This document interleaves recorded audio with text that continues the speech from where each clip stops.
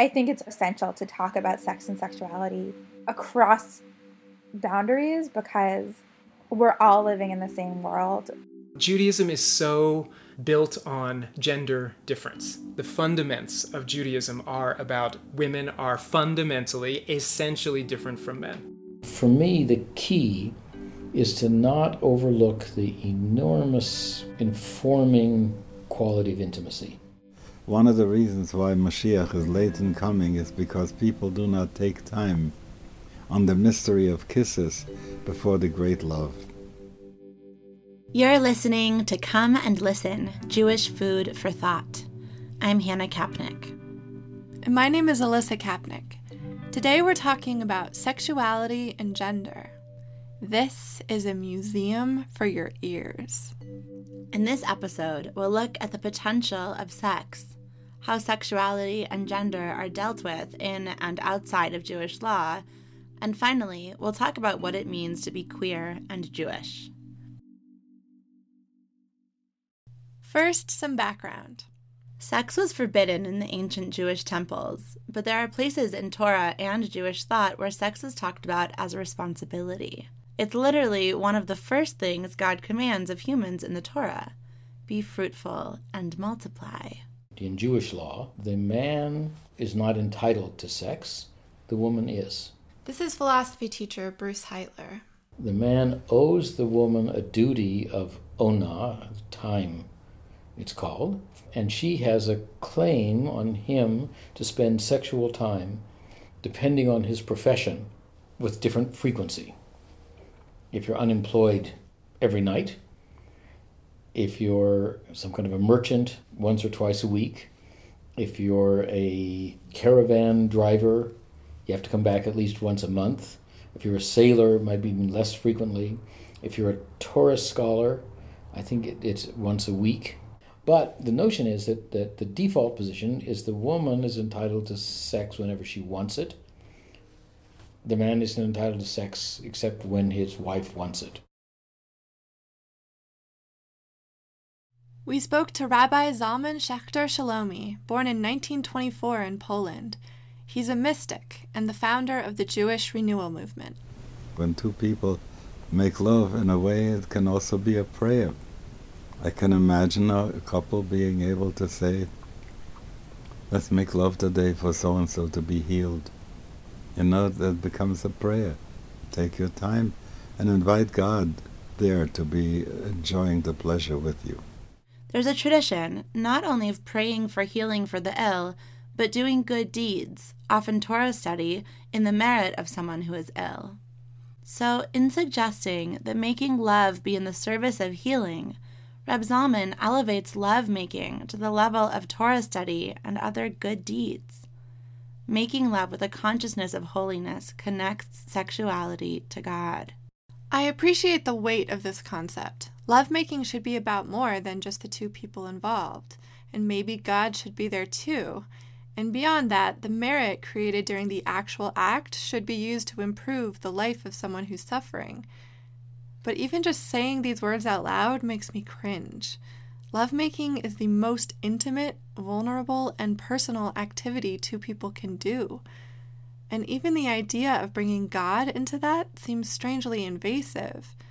But talking about a sick person in the community right before sex sounds in the least distracting. Yes, and maybe it's worth the distraction. Devoting a moment to another person amidst the intimacy could affect change for them. I think you and I are looking at this through different paradigms. It's important to me, and necessary to Reb Zalman's suggestion, that prayer makes a difference. One of my favorite texts in the Talmud is one that connects action to prayer. This text suggests that prayer is a quintessential component of Judaism by claiming that Abraham, the first Jew, davened Shachrit, or the morning prayer. The Torah itself never explicitly mentions Abraham praying, but the text asserts that where the Torah says that Abraham stood, it means prayed. And so too for his son, Isaac. When Isaac went out to speak in the field, it meant to pray. Reb Zalman's idea seems to be on the same continuum. If every action has a function on a metaphysical level, that means sex, too, can be prayer. Reb Zalman's suggestion, though, is not only that any action can be for the purpose of connecting to God, but that we can experience things God cannot. God doesn't have a tongue, so we should enjoy tasting so that God can enjoy tasting. God doesn't have a body. Enjoy making love so that God, too, can enjoy making love. Inviting God into our experience can be enriching to God. Hold on. God has no tongue, so God can't taste? God has no body, so God can't orgasm? My concept of God, as confusing as it often is, consists mostly of a vision of an all-powerful being, a God that has complete access, a God that is everything. I thought that was the universal Jewish concept of God. It's my sense that there's not a universal Jewish concept of God. When I studied at the Pardes Institute in Jerusalem, Rabbi David Levincross opened a class stating that we were not to say, Judaism says, yada, yada, yada, but rather, I think, yada, yada, yada, because nearly everything exists in the Jewish canon of text and thought. Nearly every concept of God has been considered within Judaism. There are many ways to interpret, but in the Torah, God speaks with Moses and the Jewish people and is appeased by the smell of sacrificial offerings. Philosophers discuss God as inside and outside of all of creation. There are several names of God, each with its own linguistic and contextual connotation. I think Reb Zalman's understanding of God is more like what Rabbi Shai Held discussed in our episode on love and death. Kabbalah says that God is mitztamtzem. God contracts into God's self to make space for others. The Kabbalah says that when God was getting ready to create the world, God had no space to create in God's infiniteness. There was nothing except God, and so God contracted to create space for the earth. God created the world so that God could experience through people experiencing. So Reb Zalman recommends inviting God into the bedroom, and not only that, but into the orgasm itself. Ribbono Shel Olam, whatever pleasure we feel, we don't want to hide it from you, you know? And especially when the explosion comes at the orgasm, to us offer this up, that's a korban that we can offer to God, that energy explosion. It's fascinating that Reb Zalman uses this terminology. A korban is an offering, coming from the word karov, or close. The word, though, bears the weight of the primary form of service of God in times of the temple in Jerusalem about 2,000 years ago. A typical korban in the temple was not an orgasm, but an animal sacrifice, wine, or grain. One of the surprising elements of this suggestion is that, in fact, sex in the temple was forbidden, and a priest who had had a seminal emission was forbidden from working in the temple before ritual cleansing. But we don't live in the times of the temple, and orgasm is among the strongest physical sensations available to us. When we can't offer God the blood and fat of choice oxen, our outstanding pleasure, and, as Reb Zalman says, energy explosion, can perhaps replace formal service of God. Reb Zalman suggests that it's not only sex between two committed partners that has the potential to be beautiful and sacred, but masturbation as well. I was talking to a bar mitzvah boy and asked him, do you masturbate? And he said yes. He was ashamed that I should ask him this question, but he said yes. So I said, I'd like to make a suggestion to you. If you can, keep it, don't do it during the week, so you exercise control over yourself. And on Shabbos, take your time. Don't rush through it. Don't act as if it's a bad thing to do. Honor your body in every way, and take your time and invite God there to be enjoying the pleasure with you. Not only did Reb Zalman suggest that the young boy masturbate on the holiest day of the week, but that he include God in the process. Now, you can imagine how some people would hear this and they would get very boigus with me and say, I'm seducing kids. But when you start looking, I'm not saying they should do it with anyone else. I'm saying in the privacy of their room, learn to do it. They'll be better lovers when they get married too, instead of jacking off so no one should know and they should relieve themselves. This becomes a celebration. Unabashed masturbation. Take it slowly. Celebrate. Reb Zalman said this to a bar mitzvah boy, but what about young women relating to their bodies? Aviva Richman, a doctoral candidate at New York University and creator of Vaginal Monologues Meet the Talmud, suggests that it's possible that Jewish women are instructed to masturbate as well. Before getting married, a woman should engage in examinations to see if there is blood. In a list of contaminating emissions in Leviticus, it forbids sex between a man and woman for 7 days from the beginning of her period, or for 7 clean days following any unusual emission. Later custom conflated these practices such that many observant couples since then have refrained from sex for the days of menstruation and an additional 7 days after. The end of a couple's time of separation is marked by going to the mikveh, a ritual bath. Women self-examine during these 7 clean days to be sure they are not bleeding. But in some ways it seems a little bit absurd, because if there's no reason for a woman to assume that she'll have her period then why should she be checking? This applied even to young women, girls getting married before the onset of menstruation. Why should she be checking her body for blood? And you actually see this reflected even among medieval scholars on this topic, where here it's framed as, after becoming engaged, the bride and groom are meant to stay apart, cannot have sex for 7 days, and she's supposed to be checking herself for blood. Medieval commentators also are like, well, what do you mean? Why should she assume that there's blood just because she became engaged? And the Talmud has a way of describing this as dam chimud, blood of desire, that maybe when a woman gets excited because she's getting engaged, she'll bleed. Seems clearly to correspond to the male body. When it gets excited, excretes something. It's not blood. What do women excrete? Blood, so she must bleed. It's hard to connect the dots totally, though understandable for men to be trying to figure out what's happening in women's bodies when they don't entirely know. The point is, you see even in the medieval scholars, they're not really talking about blood anymore. And you see that reflected in them saying, well, she doesn't really have to check every day. She doesn't really have to check that deeply. She doesn't have to insert the cloth that's generally used for these examinations that deeply, because it's really not about blood. And the question is, if it's not about blood, what is it about?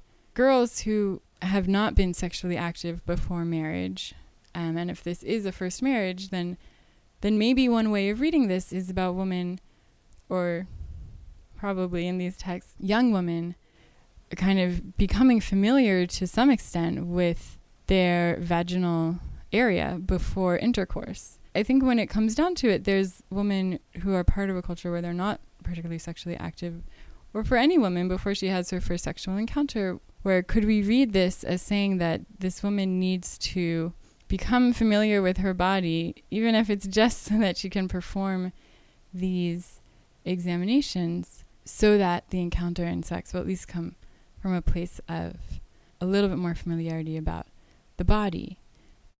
The suggestion here is that perhaps a woman should explore her body, masturbate, before marriage. Perhaps a woman should get to know herself, in the biblical sense, before she gets to know her husband.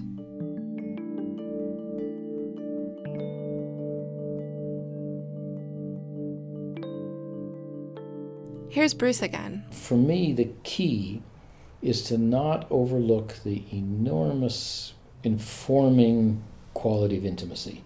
The medium of intimacy is vulnerability. The way one experiences and the domain in which intimacy works is in sharing, experiencing, being considerate of others' vulnerability. So sex is kind of the central place of experiencing that vulnerability.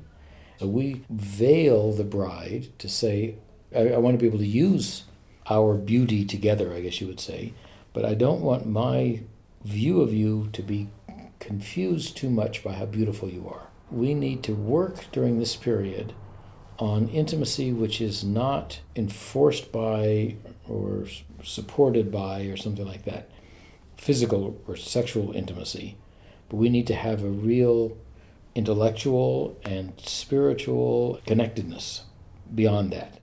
And beyond the wedding, every month during menstruation, Nida, the laws which prevent sex and other physical contact between husband and wife during a woman's menstruation can serve to monthly reinforce this intellectual and spiritual intimacy. If you say, we're going to now show for another period of time that our connection can sustain or be strengthened even if we have to be separated sexually.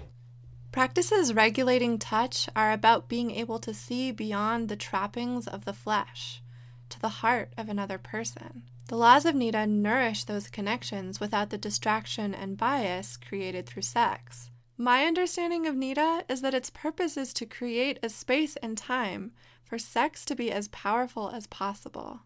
The Torah seems to relate to Nida as an issue of purity and proper sexual conduct. In practice, though, it also has the potential to create mindfulness around touch. What happens when sexuality is not only about attraction between females and males?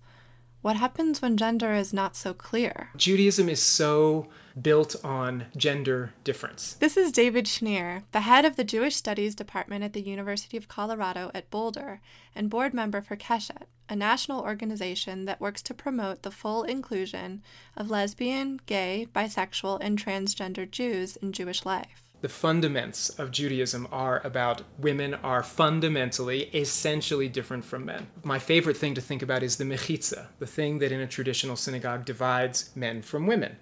And the usual explanation for a mechitza is that women are considered sexual objects or seen as sexual objects by men. Jewish men can't control themselves. So we have to put women to the side so that when men are praying, they can really focus on their prayer. Well, how does same-sex desire transform this whole idea of a mechitza? I actually had this thought of if this were the case, if that were really the basis of a mechitza, everyone would need to be in an isolated cubicle so that really you can only focus on prayer because you never know if you're going to be attracted to the person next to you who may be bisexual or gay or straight. In a system where there is no more binary, how does Judaism function? Is there any boundary? Are there any boundaries anymore based on things like gender and sexuality? So from my vantage point, a queer Judaism is one where it shakes the whole foundation of Judaism, and it throws into question this whole idea of what one can or can't do in Judaism based on who they are, based on their identity.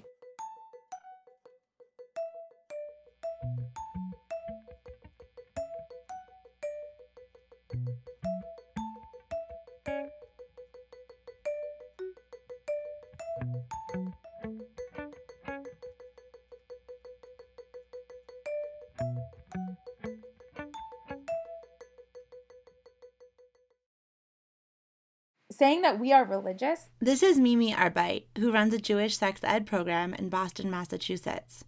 Here, she's talking about religious in the broad sense of the word, those who practice and engage religion, not necessarily the Orthodox. Saying that we are religious and we believe in comprehensive sex ed, in queerness, in same-sex marriage, in the rights of transgender people, in a woman's rights to choose, in prosecuting sexual violence.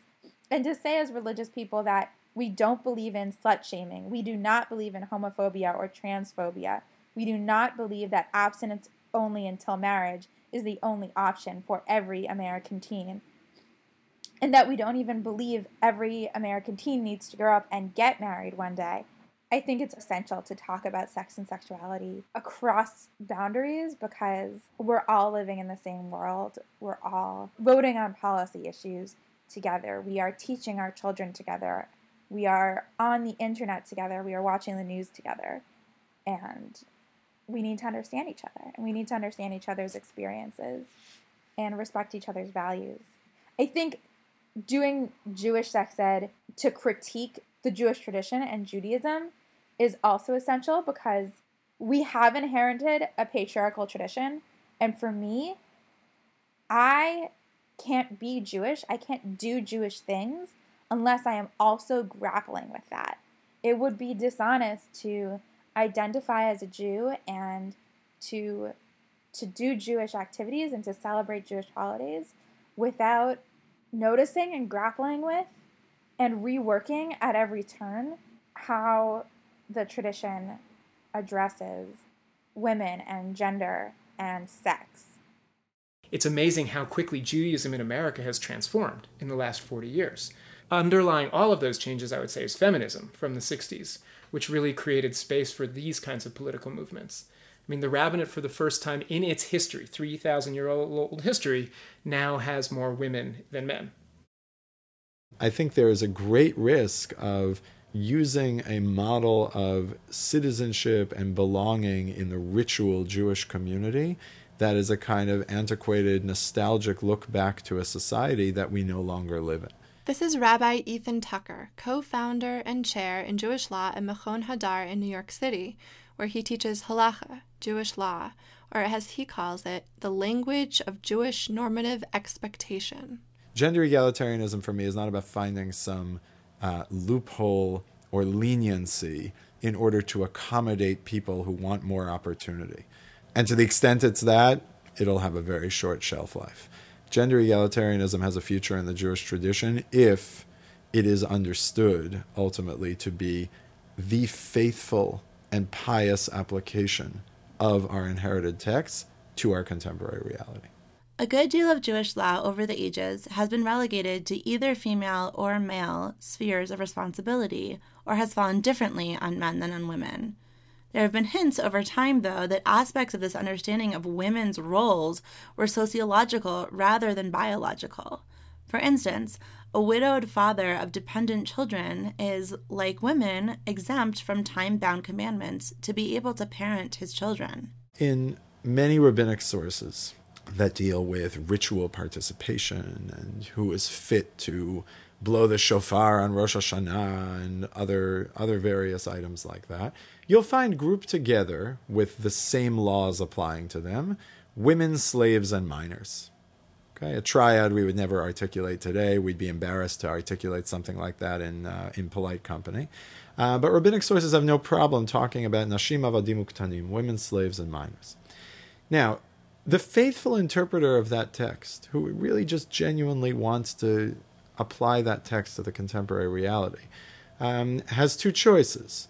One is to say, well, the text says women, and it may seem odd to me in my environment, but if I want to be faithful to this tradition, I have no choice but to say, well, I guess women can't blow the shofar for men.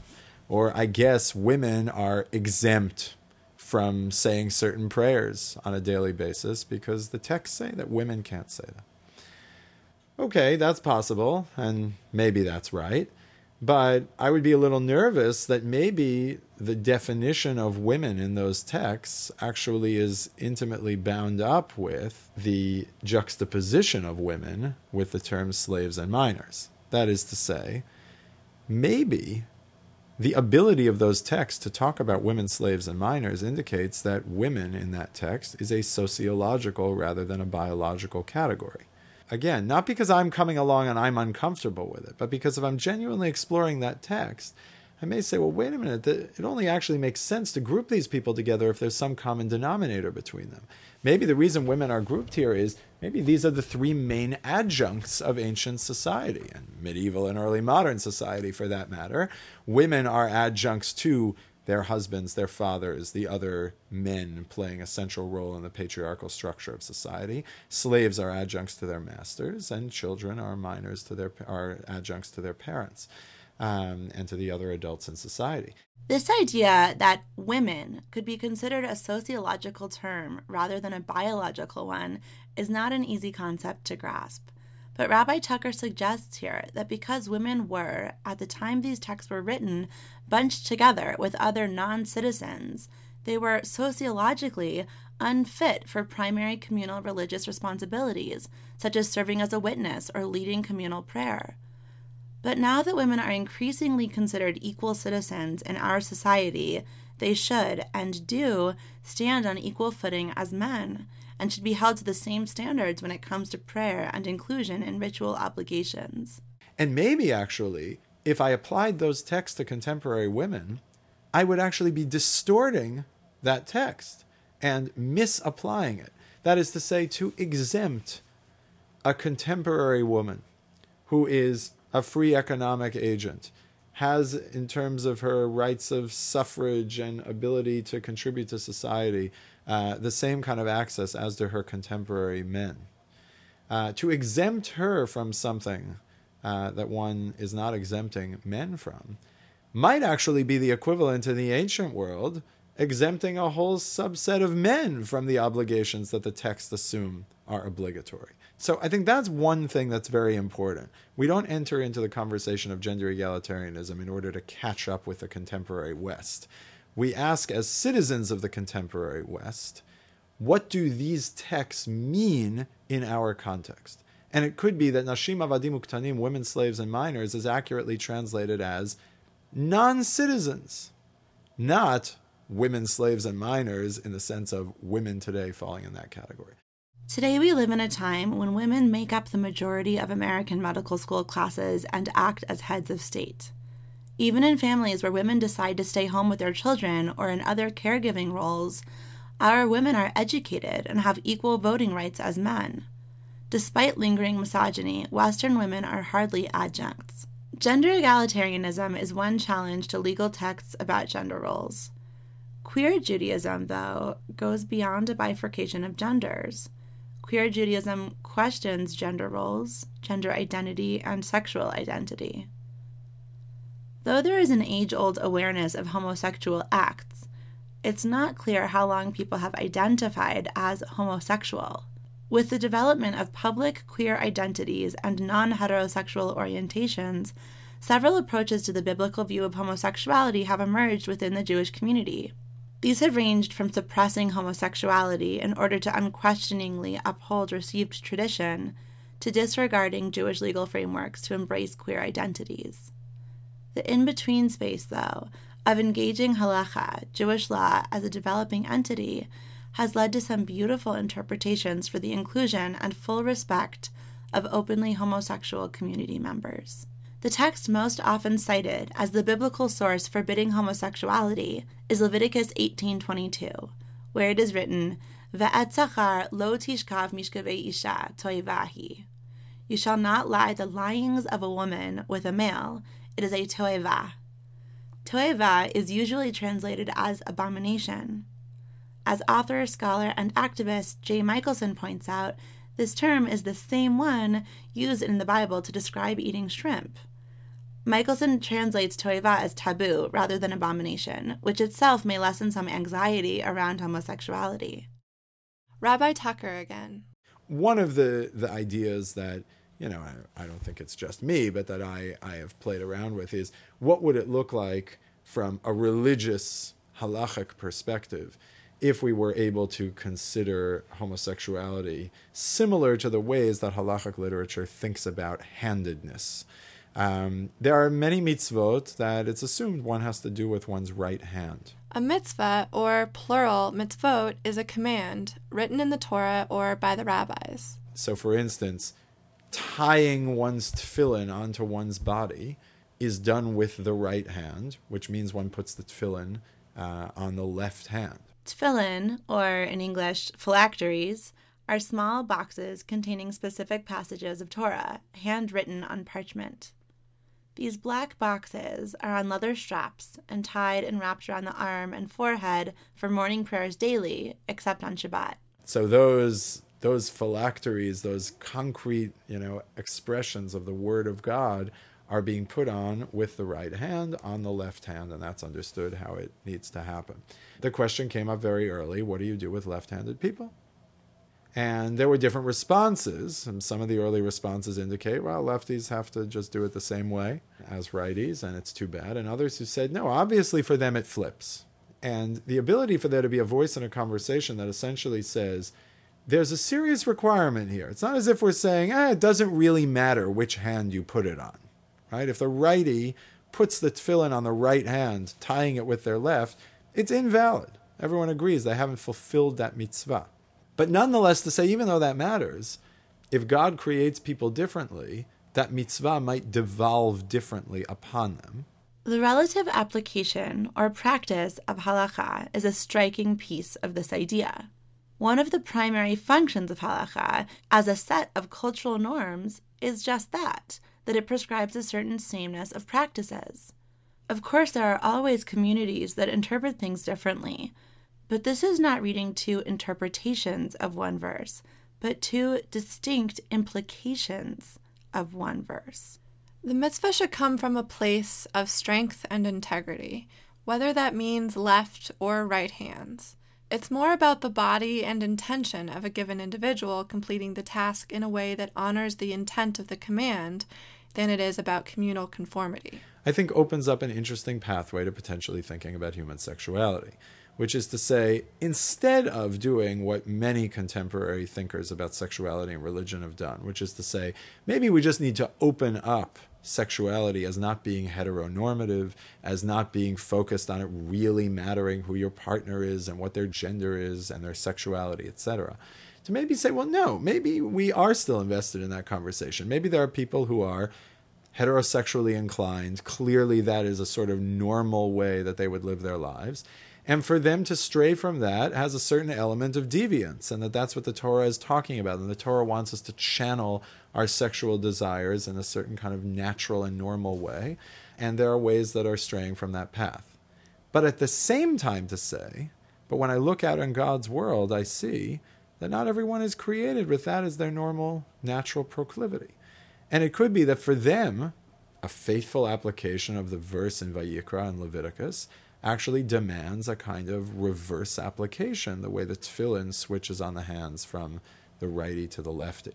Do not lie with a male as you would lie with a woman becomes, if your orientation is to lie with men, do not lie with a female the lyings of a man. Sexuality should be in a context of honesty.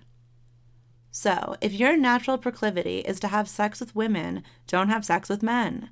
If your natural proclivity is to have sex with men, don't have sex with women. Rav Eitan's suggestion is elegant and inclusive of people who identify as homosexual, but sexual identity can be more nuanced than homosexual versus heterosexual. Rabbi Stephen Greenberg, author of Wrestling with God and Men, Homosexuality in the Jewish Tradition, reads this verse in Leviticus differently. Rather than Rabbi Tucker's read that the strictures implied may be relative based on a person's natural dominant sexual orientation, Rabbi Greenberg employs other rabbinic interpretive tools to understand the overall meaning of this text to forbid any sex with men or women that demeans or humiliates a partner. Both Rabbi Tucker and Rabbi Greenberg read that verse in Leviticus, which is often translated to explain how the Torah forbids gay sex, to teach that sex, all sex, should be honoring of both parties involved.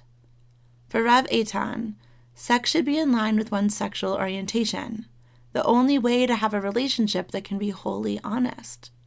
For Rabbi Greenberg, sex should not be about power, but a manifestation of mutual respect. Both of these approaches strive to honor both sexual partners as whole people and for their whole beings, while also engaging Torah and traditional Jewish patterns of interpretation. Modern sexual identities are by no means limited to gay or straight. The word queer has been reclaimed to describe non-straight sexual identities. David Schneer again. And the word queer has many definitions. At its most banal, it just is a way of putting all of these people under these various smaller identity labels like lesbian, gay, bisexual, transgender under one label. The more sophisticated use of the word is to say that sexual identities like lesbian and gay are too fixed, they're too bounded, they presume that people don't change over time, and the word queer allows people to have an identity that's not so fixed. Terms like lesbian and gay refer to sexual orientation, but queer covers a broader spectrum of sexuality and identity, including transgender. Rafi Doherty was born female, but never felt 100% himself as a girl. My name is Rafi Doherty. I'm 29 years old. When I was little, kind of my first memories were of wishing to be a boy. And when I was very young, I had what they call magical thinking.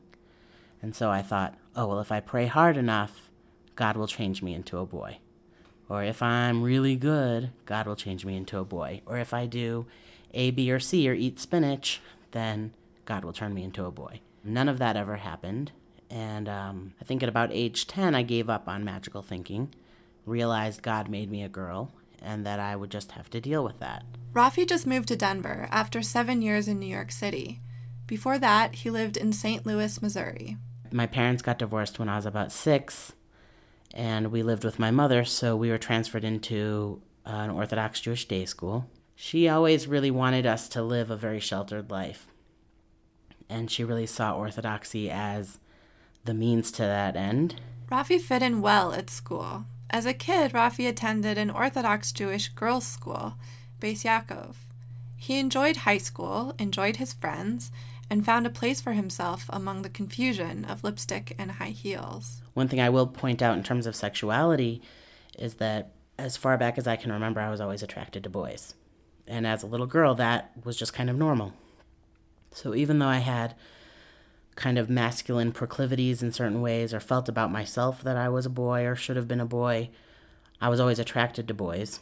So that wasn't really a point. I didn't feel like left out from my peers. I didn't feel confused about my sexual orientation. And somewhere along the line, I was given the idea that all girls want to be boys. And it may have been one of those things like, oh, all girls wish they were boys sometimes. But somehow I got the message that all girls wished they were boys. So I just figured life sucks, when you're a girl. People didn't sit down and say, it's not okay for you to be so masculine. But I would get hints that my behavior was not okay here and there. Like, oh, come on, girls don't do that. Or, sit like a lady. Or, don't eat so fast. After high school, Rafi went to a women's seminary in an Orthodox Jewish neighborhood in Jerusalem, but he started experiencing difficulties in practicing strict orthodoxy. He went back to St. Louis to try to get back on track and go to college, and found himself struggling again. When he was 21, he realized that he was attracted to masculine women and worried what that might mean. So he moved to an Orthodox Jewish neighborhood in New York City called Flatbush. I don't really know, but I had a feeling that would get me away from it. Ironically, New York is where I found JQY, which stands for Jewish Queer Youth. I started to openly date women. I dated a couple women around that time, and I started joining JQY, and I was actually the one quote-unquote woman who kept coming to JQY. It was all guys, and then me, or like me and one other girl, or me and two other girls, but I was the only consistent female that showed up. And knowing that I was attracted to men, because I told them that I was attracted to men, they used to say, oh, you're just a gay man trapped in a lesbian's body. I always felt like I made a very bad lesbian. I just wasn't that into women. At a certain point, I stopped believing that I could date men because I still identified as a woman, and I could not fathom the idea of being some guy's girlfriend. It just didn't make sense, so I figured that made me a lesbian, obviously. Rafi remained in the Jewish community, although he felt he was only marginally involved. He worked with an Orthodox group home and often accompanied special needs women to synagogue. There were a couple times I even went to an Orthodox shul wearing pants when I really just couldn't bear wearing a skirt anymore. And so I think I would say, like, I like putting things in percentages, and I would say that living as a butch or masculine woman made me feel about 80% myself, or maybe 85% better in my own skin. And 85% is awesome, but it's not 100%. So Rafi took great strides to bridge the two worlds he was living in, the regulated and strict Jewish world and the newfound territory of alternative sexual identities. So one of the breaking points for me was there was a wedding of a young woman from St. Louis, which is where my mom lives still, in New York. And I was going to be going there, and I knew that everyone at the wedding would report to my mother about how I looked. So I intentionally grew my hair a little longer, and that night I straightened it, and I put on this suede suit that I actually really loved it. It was, a woman's suit, but had it was a long tan suede jacket and a short suede skirt with little pink and maroon flowers on the bottom of it, and I really loved it. I thought it was a beautiful outfit. I felt strange wearing it, but I really loved the way it looked. And I put on makeup, and I think I probably looked pretty fabulous that night, and went to the wedding, and it just felt horrible. I felt like a fraud. I felt like I was behind a mask the whole time. There was definitely something wrong about that night. And the next night, my boss at the time had me at her wedding, and I came with the women that I worked with, and I wore a suit, a black suit with a tie and a hat. And I did get some funny looks because people were wondering why I was dancing on the women's section. And as I was leaving, like, somebody definitely called me sir, or like in some way implied that they thought I was male, and I was totally thrilled. Rafi began the transition process of finally becoming a man by attending a trans-masculine support group for female-to-male transitions in New York City. And I went to the support group, and I was terrified. But I looked around the room, and I had this moment of, like, all my walls kind of coming down and realizing that I related to everyone in that room more than I'd related to anyone in my life. And once the walls started to come down, it all began. He was assessed by therapists to make sure he was mentally competent to make a life-changing decision to change sex. Thank God for my sanity, he told us. He told himself that if at any moment he experienced even a small twinge of regret, if at any moment he thought this was the wrong thing to do, he would stop, turn around, apologize to everyone for the confusion, and resume his female form. Nearly 5 years have passed, and that moment hasn't come yet. In July of 2007, Rafi started a daily regimen of testosterone, and after a few months, he became more and more himself. Musculature, bone structure, fat proportioning, facial hair, all began to change. But yeah, my voice changed pretty slowly. So I started in July. By September, it was starting to change noticeably to people who saw me face to face. By October, it changed enough that my mother stopped speaking to me. My stepfather still continued talking to me, and he was fantastic. He would call every Friday to give me a bracha. Traditionally, each Friday night, Jewish parents give their children brachas, or blessings. They bless their sons that they should grow up to be like the great forefathers, Abraham, Isaac, and Jacob, and they bless their daughters that they should be like their great foremothers, Sarah, Rivka, Rachel, and Leah. He would always call to give me the girl version of the bracha, and I never would have asked him to change that, because I knew he strongly didn't agree with what I was doing. But he actually asked me, he said, would you like me to start giving you the boys' version? And I was just totally struck by that. I couldn't believe he was offering it to me, and I told him, no, not yet. A couple of months later, Rafi had a name change ceremony. He took on the name Rachamim Raphael Yehoshua.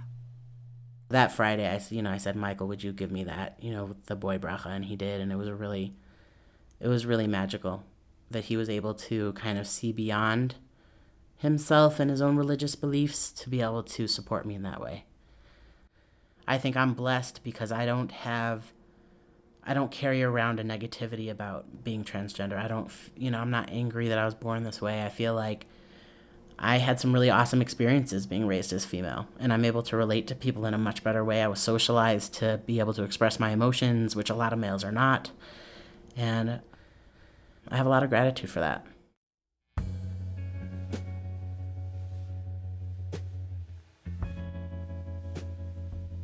Come and Listen is brought to you with support from the Tikva Venture Fund, the Bronfman Youth Fellowships in Israel Alumni Venture Fund, the Maisel Museum, and listeners like you. Thanks to Mimi Arbeit, Rachamim Raphael Yehoshua Doherty, Bruce Heitler, Aviva Richman, Zalman Schechter, David Schneer, and Ethan Tucker. Thanks also to Karen Aviv, Shifra Brandt, Yoni Rabinovich, Stephen Greenberg, Shai Held, and Yoni Ashar. Thanks to Andrew McGuire and Eric Kuhn for the incredible Come and Listen music. Thank you to the faculty at Machon Hadar and to our friends and family. Check us out on our website, www.comeandlisten.com, where you can listen to all of our episodes and short episodes, respond to what you hear, and support this project. Subscribe to the podcast on iTunes, follow us on Twitter and Facebook. Come and Listen is produced by Alyssa Kapnick. Your hosts are Alyssa Kapnick and Hannah Kapnick.